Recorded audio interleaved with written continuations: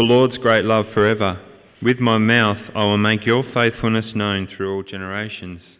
I will declare that your love stands firm forever, that you establish your faithfulness in heaven itself. You said, I have made a covenant with my chosen one. I have sworn to David my servant. I will establish your line forever and make your throne firm through all generations. The heavens praise your wonders, O Lord, your faithfulness too in the assembly of the holy ones. For who in the skies above can compare with the Lord? Who is like the Lord among the heavenly beings? In the council of the holy ones, God is greatly feared. He is more awesome than all who surround him. O Lord God Almighty, who is like you? You are mighty, O Lord, and your faithfulness surrounds you. You rule over the surging sea. When its waves mount up, you still them. You crushed Rahab like one of the slain. With your strong arm you scattered your enemies. The heavens are yours, and yours also the earth. You founded the world and all that is in it. You created the north and the south. Tabor and Hermon sing for joy at your name. Your arm is endued with power. Your hand is strong, your right hand exalted. Righteousness and justice are the foundation of your throne. Love and faithfulness go before you. Blessed are those who have learned to acclaim you, who walk in the light of your presence, O Lord. They rejoice in your name all day long. They exult in your righteousness. For you are their glory and strength, and by your favour you exalt our horn. Indeed, our shield belongs to the Lord, our King, the Holy One of Israel.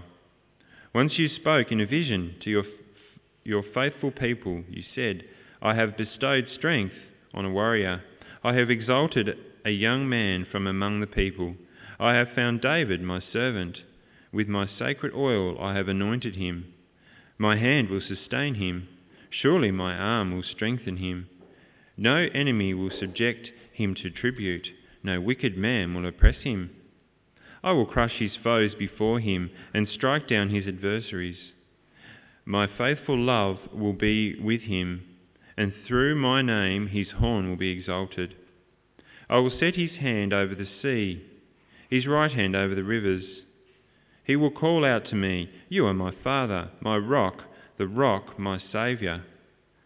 I will also appoint him my firstborn, the most exalted of kings of the earth.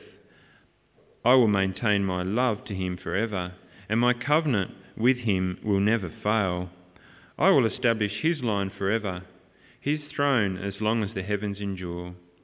If his sons forsake my law and do not follow my statutes, if they violate my decrees and fail to keep my commands, I will punish their sin with the rod, their iniquity with flogging.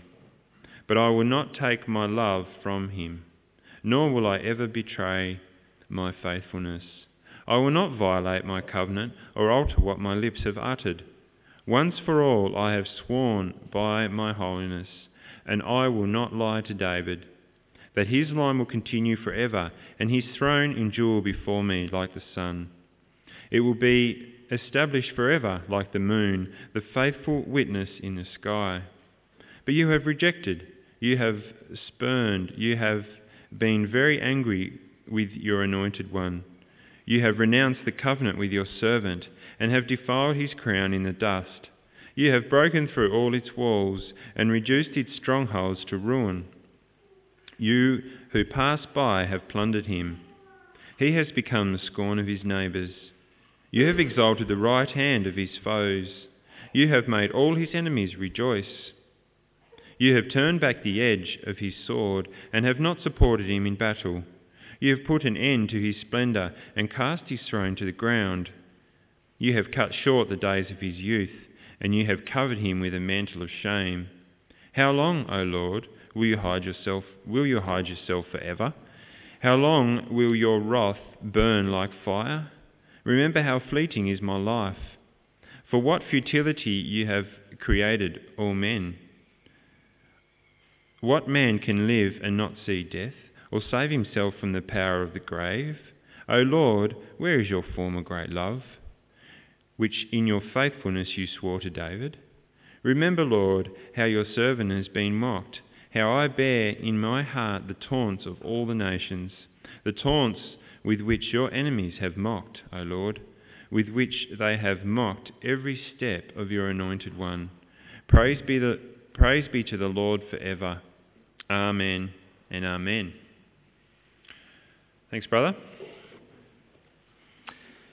Well, it's good to be here again this morning, isn't it? I keep thinking, what is that thing that smells like a tree? And I thought, oh, it's the tree. There you go. Takes a while, doesn't it, sometimes? Put all the pieces together. Before we get into the sermon, I was just going to plug Ben and Tina and myself and Julian and Mel Dykeman actually went to a conference I wrote about last week in the leaflet where Don Carson spoke, and I'm not sure if the talks are up on the Geneva Push website yet, but if they are, they're well worth a listen to. It was absolutely fantastic to go. So if you get a chance, just Google the Geneva Push and you can find the talks there. And it was interesting as well. I was just reflecting on Psalm 45, you might remember from last week, talking about God's love for the church and the beauty of the church and the wonder of the church. I was reflecting on that after this conference because I met up with a teacher that I hadn't seen for 17 years. He used to teach at my school. And we sat down after lunch on Friday and we just shared what had happened over the last 17 years. And it was like we'd never, been apart. And we sat down and we prayed for each other's ministry. And I just thought, what a wonderful illustration of the beauty of the church and the unity of the Church of God. Someone who used to be a teacher, 20 years older, and yet we're drawn together by the bonds of love in Christ. So I just thought that was a great reminder of the truth from last week's Psalm 45. But we're on to another psalm this morning, which is Psalm 89. And Psalm 89 is not by any means as glorious or as hopeful as Psalm 45, as that picture of the marriage of God and his people.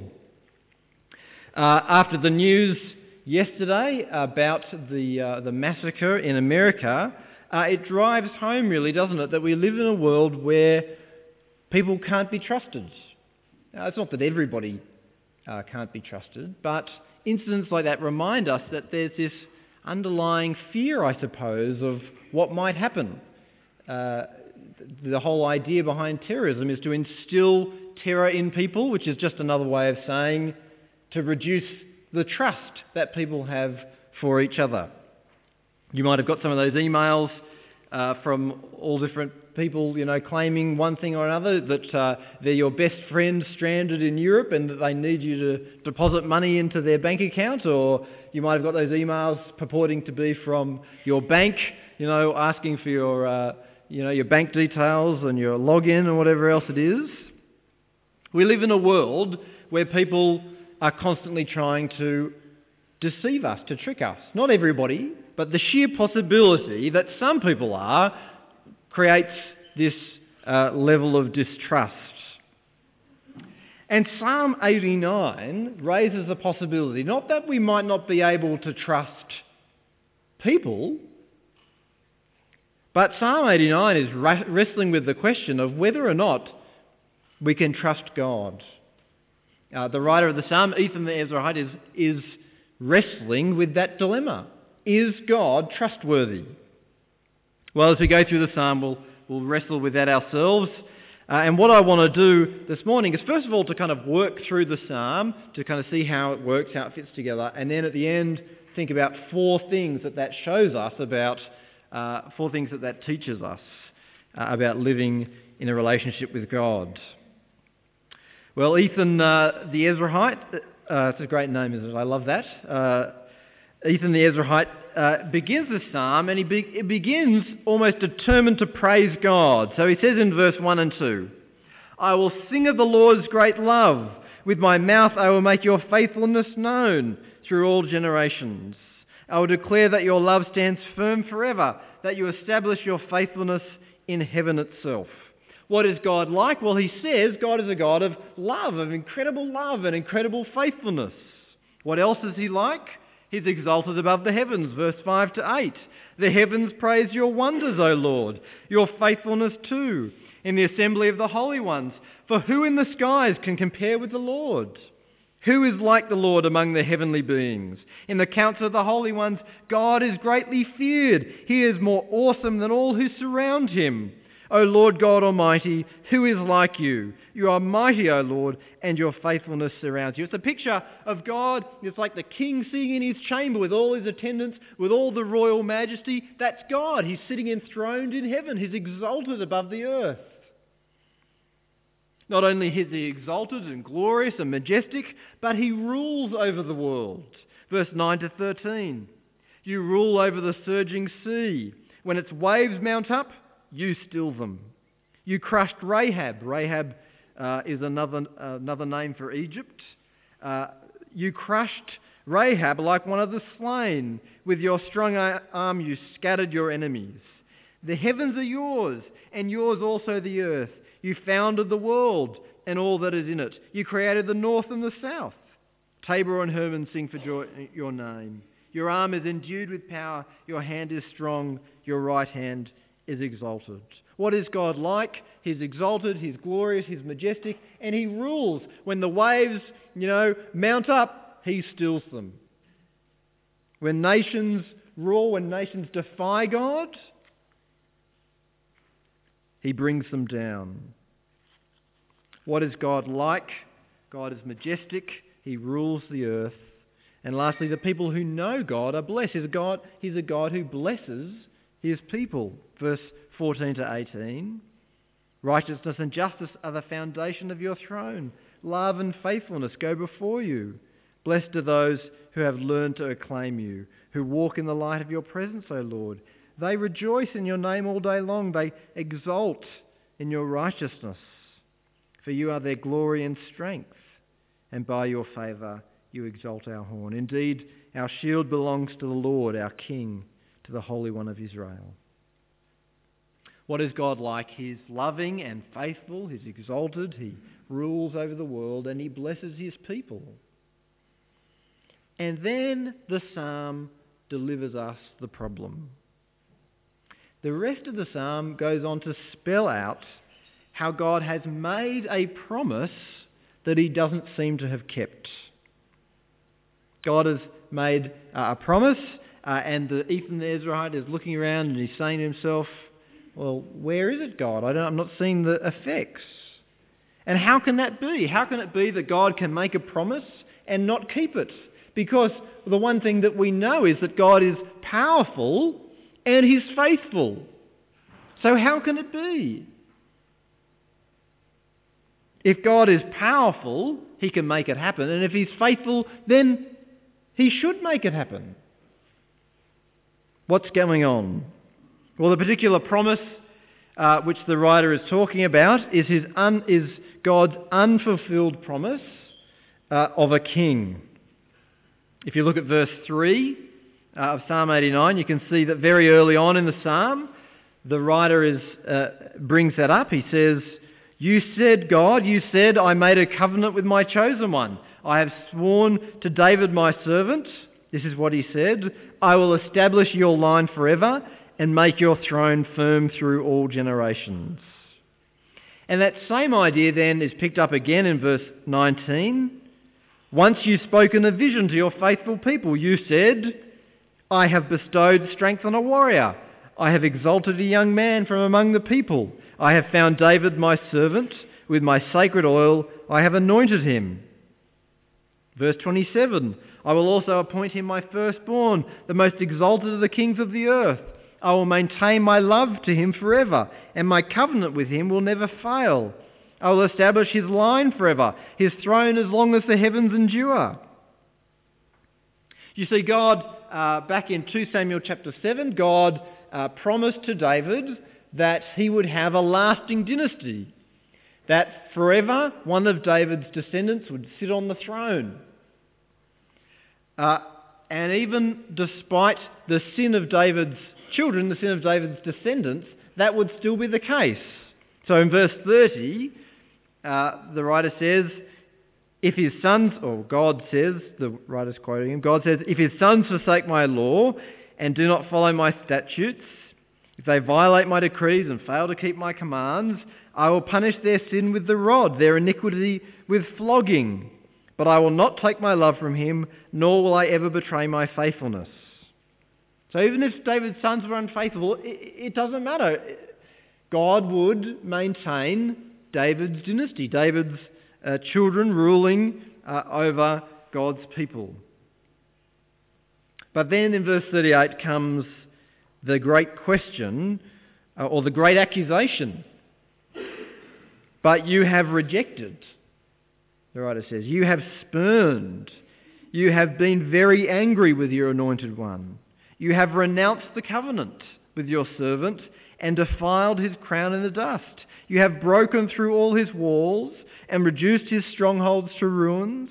All who pass by have plundered him. He has become the scorn of his neighbours. The writer is saying, you made the promise, but you've despised the promise. You've broken it. You've broken your promise. You've trampled it in the dust. It's a pretty strong accusation, isn't it, to make against God. God, you've broken your promise. God, you're the great faithful God of the world, but you've broken your promise. It seems likely, though it's not 100% certain, that this psalm is written after the nation of Judah was sent into exile. So if you read the book of Chronicles, actually it might be worth just turning to the end of Chronicles. So Chronicles after Samuel, after Kings, which is after Samuel. So 2 Chronicles 35.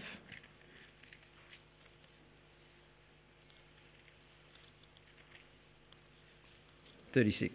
2 Chronicles 36.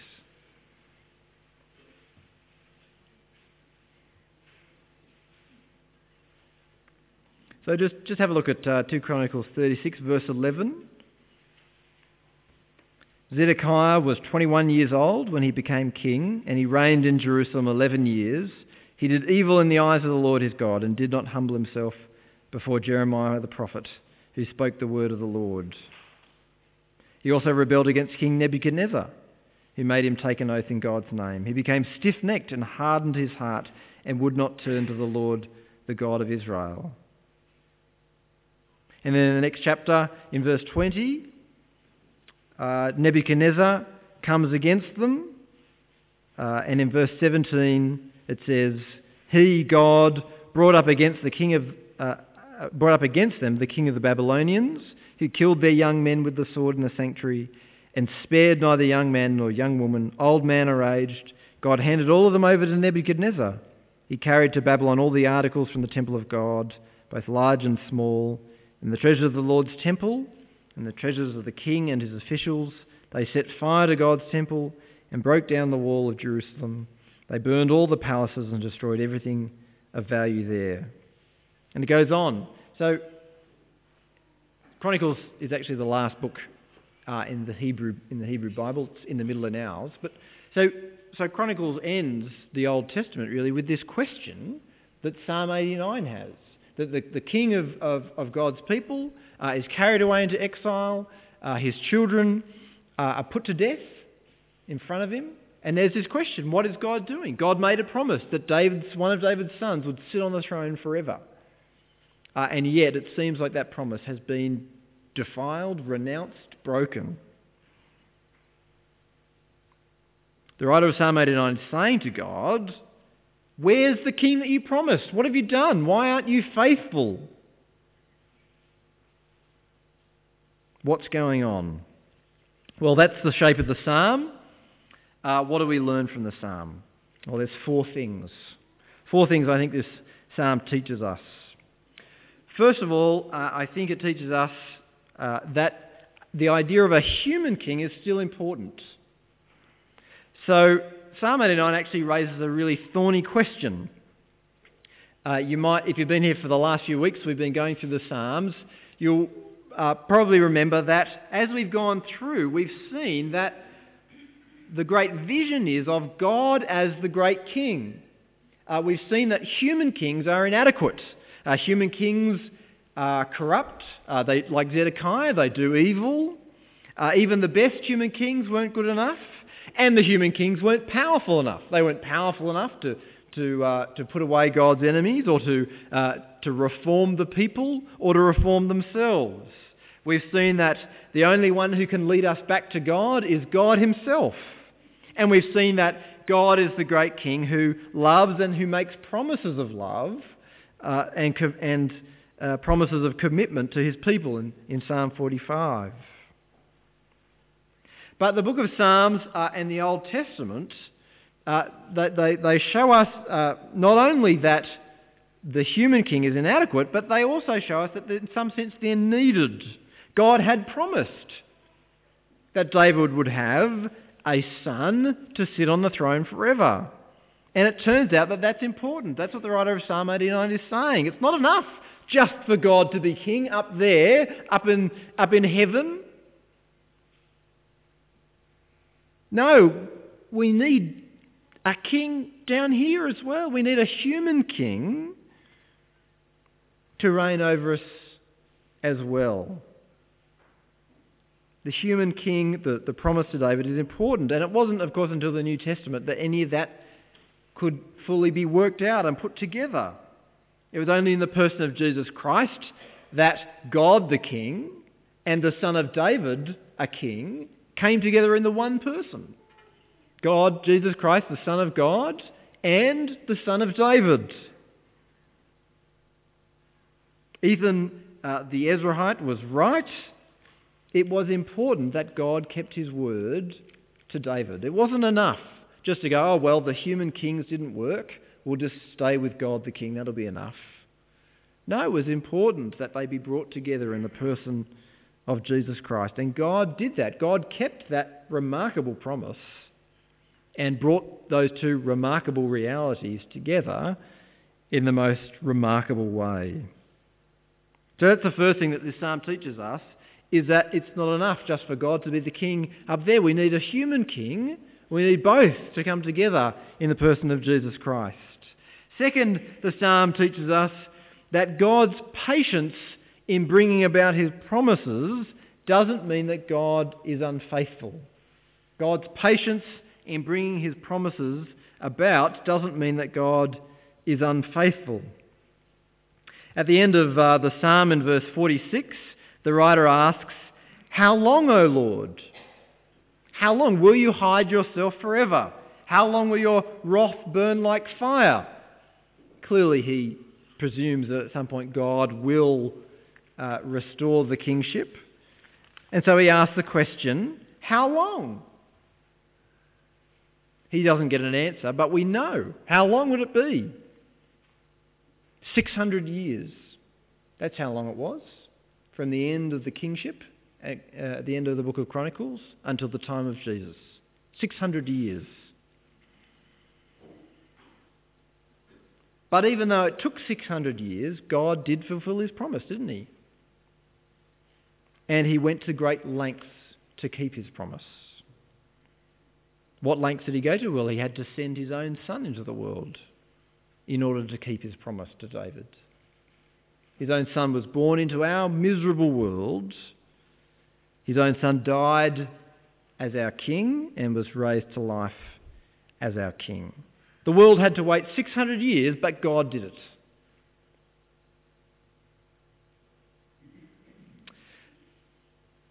In our age of instant gratification, that seems like a long time to wait, doesn't it?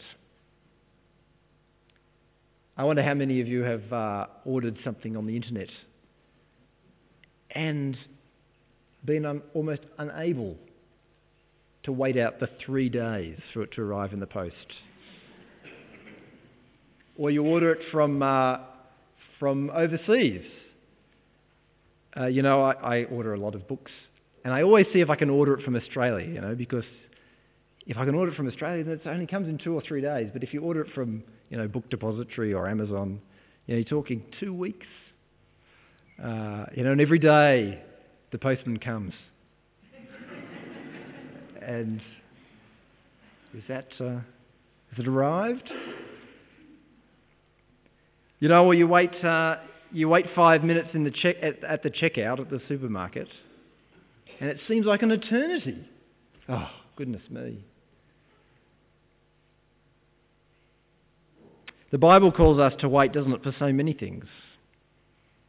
We don't have to wait for Jesus to come as Messiah. That's already happened. Jesus has already come the first time to be crowned as King. And yet we wait for his return, don't we? We wait for Jesus to come again. We wait for Jesus to put the world right. We wait to meet Jesus. We've never seen him face to face. We wait for that day. We wait for Jesus to put an end to suffering and put an end to death. We wait for Jesus to put an end to misery and to put an end to sin, to put an end to our unrighteousness, to put an end to all the damaged relationships that we have,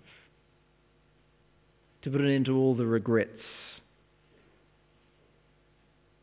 We wait for humanity to acknowledge God. We wait for justice and peace. We wait for the day when there'll never be any more massacres in primary schools. We wait to see our loved ones who've died in the Lord. Why do we wait? Why does God make us wait? Why did people like Ethan the Ezrahite have to wait 600 years to see the fulfillment of what God had promised? Is it because God likes to keep us waiting? Is he kind of this, sadistic person who just likes to make us suffer a bit? Just keep us in our misery?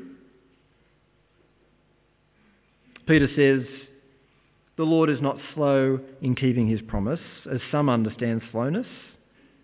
He is patient with you, not wanting anyone to perish, but everyone to come to repentance. You see, we see God take time in answering our prayers. We see God take time in doing what is promised, and we think God is unfaithful. Don't we? We pray a prayer. Lord, I pray that you'd work in the heart of my friend. Or I pray that you'd work in the heart of my mother or my father or my brother or my sister or my colleague or my workmate. And God doesn't answer it straight away, and we think God is unfaithful. Our life is difficult. We encounter some difficulty or great loss. And we think that God is unfaithful. But God isn't unfaithful. God is patient and doesn't want anyone to perish.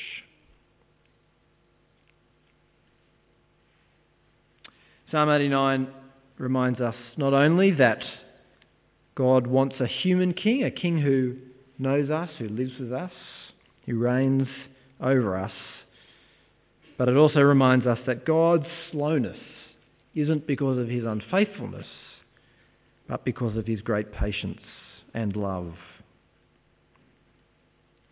The third thing Psalm 89 teaches us really is how to pray. Psalm 89 is a model of believing prayer. It's a pretty extraordinary prayer, actually, if you think about it. It's an incredibly abrupt prayer. I don't know if you've ever spoken to God in the same kinds of words as the writer of Psalm 89. Listen to that blunt language again in verse 38 and 39. But you have rejected, you have spurned, you've been very angry with your anointed one. You've renounced the covenant with your servant and have defiled his crown in the dust. Not only is Psalm 89 blunt, it also kind of seems almost vaguely manipulative as well. The first part of the psalm almost feels like a bit of a setup. God, I will tell the nations of your great love and faithfulness. I'll tell them of your great promises to David. What's going on? Why are you unfaithful? That's basically what he's saying. He starts off saying, you're loving, you're faithful. Why are you unfaithful? Where is your faithfulness gone? But it's even though it might seem to us like manipulation, it isn't. It's not manipulation because it's not dishonest. God is loving. He is faithful. and he has made promises. And it's not trying to get God to do something that he doesn't want to do. That's what manipulation usually is, isn't it? You're trying to get someone to do something that you want. But actually, the writer of Psalm 89 is just trying to get God to do what he's already promised to do, what he's already purposed to do. God has promised to raise up a king, and that's what Ethan is saying. He's saying, raise up the king, God. Do what you've promised. Psalm 89 shows us that we can boldly approach God on his own terms, on the terms that he's spelled out. How does that work for us? Well, you might come to God and say something like this. You might pray, Lord, you're a faithful God. Lord, you're a loving God. You always do what you promised. Your word never returns to you empty. And your word says, whoever comes to me, I will not drive away. Your word says, whoever calls on the name of the Lord will be saved. And God, I've called on your name day and night, but where is your salvation? Your word says, if you confess your sins, he is faithful and just and will forgive us our sins and cleanse us from all unrighteousness. But I've confessed my sin, and yet I still seem to be plagued by sin. Lord, my heart seems so dull. You still seem so far off. Remember what you've promised, O God, and hear me, for I ask it in Jesus' name. See, we can come to God with God's own words and say to God, God, you promised if I call on you, you'll save me. Lord, please save me. Psalm 89 teaches us to pray bold prayers and to claim God's promises and God's salvation through Jesus Christ. That doesn't mean that we don't have to wait. We may have to wait. We may have to wait a lifetime to see God's salvation realised in our life. But God's patience does not mean that God is unfaithful. Well, we've seen that God's promise of a human king is important, that God's slowness does not mean his unfaithfulness, but his patience. We've seen that we can pray bold prayers to God. And the last thing that this psalm teaches us is that it helps us to see what it is that we're really waiting for. There are lots of things, aren't there? As I listed before, lots of things that we're waiting for, lots of things that we're waiting for God to do. But there is, I guess, one central thing. What's the main thing that we're waiting for? The one main thing that we're waiting for is the victory and the establishment of God's kingdom.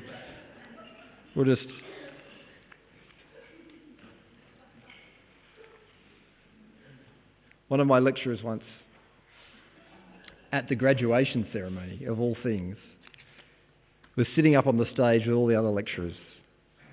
And in the middle of the keynote address, his phone rang while he was sitting on the stage. It was just hopeless. Anyway.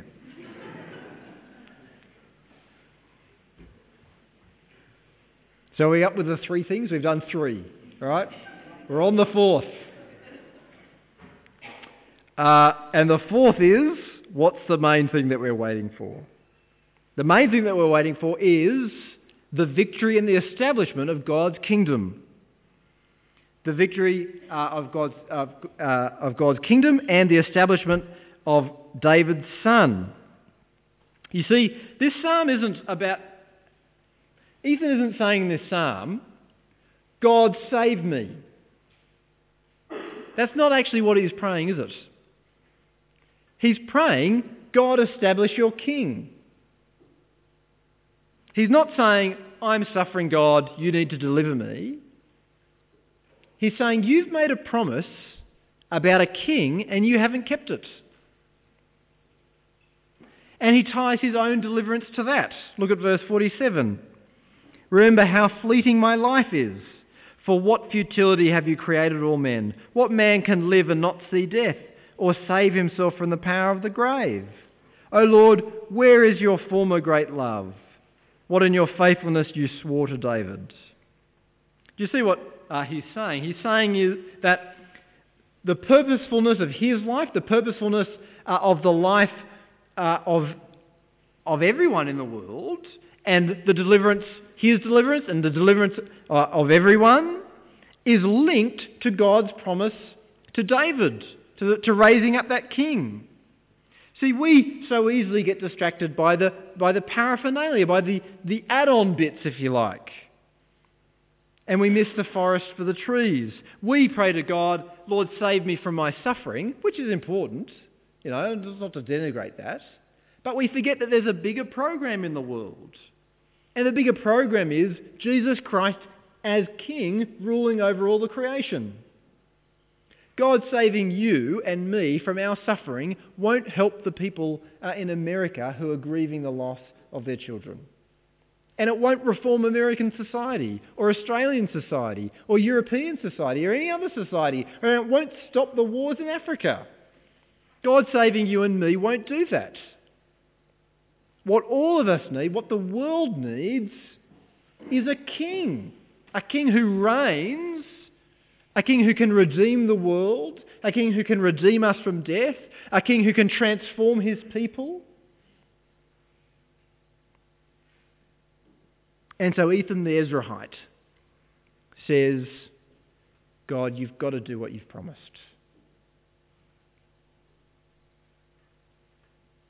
One day, King Jesus will be king over all the world and over all the universe. Every knee will bow and every tongue will confess, willingly or unwillingly, that Jesus Christ is Lord. And when that happens, only when that happens, will all the other pieces fit together. That's what we need most of all, is we need the reign and the rule and the love and the kindness of Jesus to be established in our world. And as much as we pray, and we should pray, for God to do all the other little bits and pieces, to help us in our struggles, to forgive us for our sins, to help us, to give us joy, as much as we should pray for all those things, the one thing that we should really pray for is for God's King Jesus to be king over all the world. And as we pray, to remember that God's slowness doesn't mean God's unfaithfulness. It means God is patient and loving. Let's pray. Lord, you are a loving and steadfast God, and your faithfulness extends through all the world. Lord, you are exalted above the highest heaven. The angels bow down to you, and we bow down to you and praise you and honour you in your glory and your majesty. Lord, you rule over our world. There is nothing outside your power. There is nothing too great for you to stop. There is no evil too hideous for you to oppose. There is no sin too big that you can't forgive it. There is no person too far away that you can't bring them back.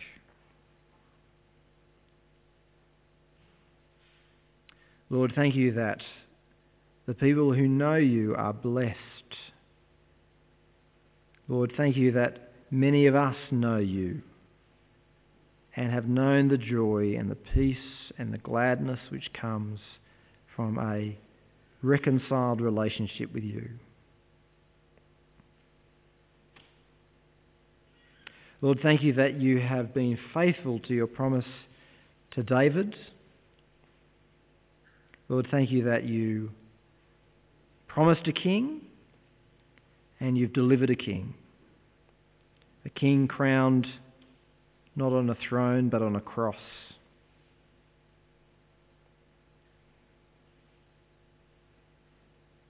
And Lord, thank you that one day he will come and be installed as king over all the earth.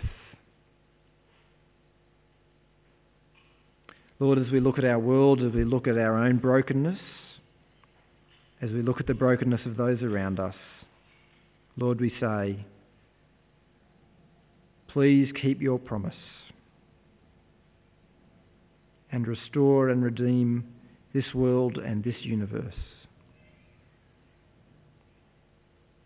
Lord, teach us to wait. And teach us, Lord, as we wait, that you want many people to be restored to you. Lord, help us to share the gospel in whatever way we can, to minister where we are,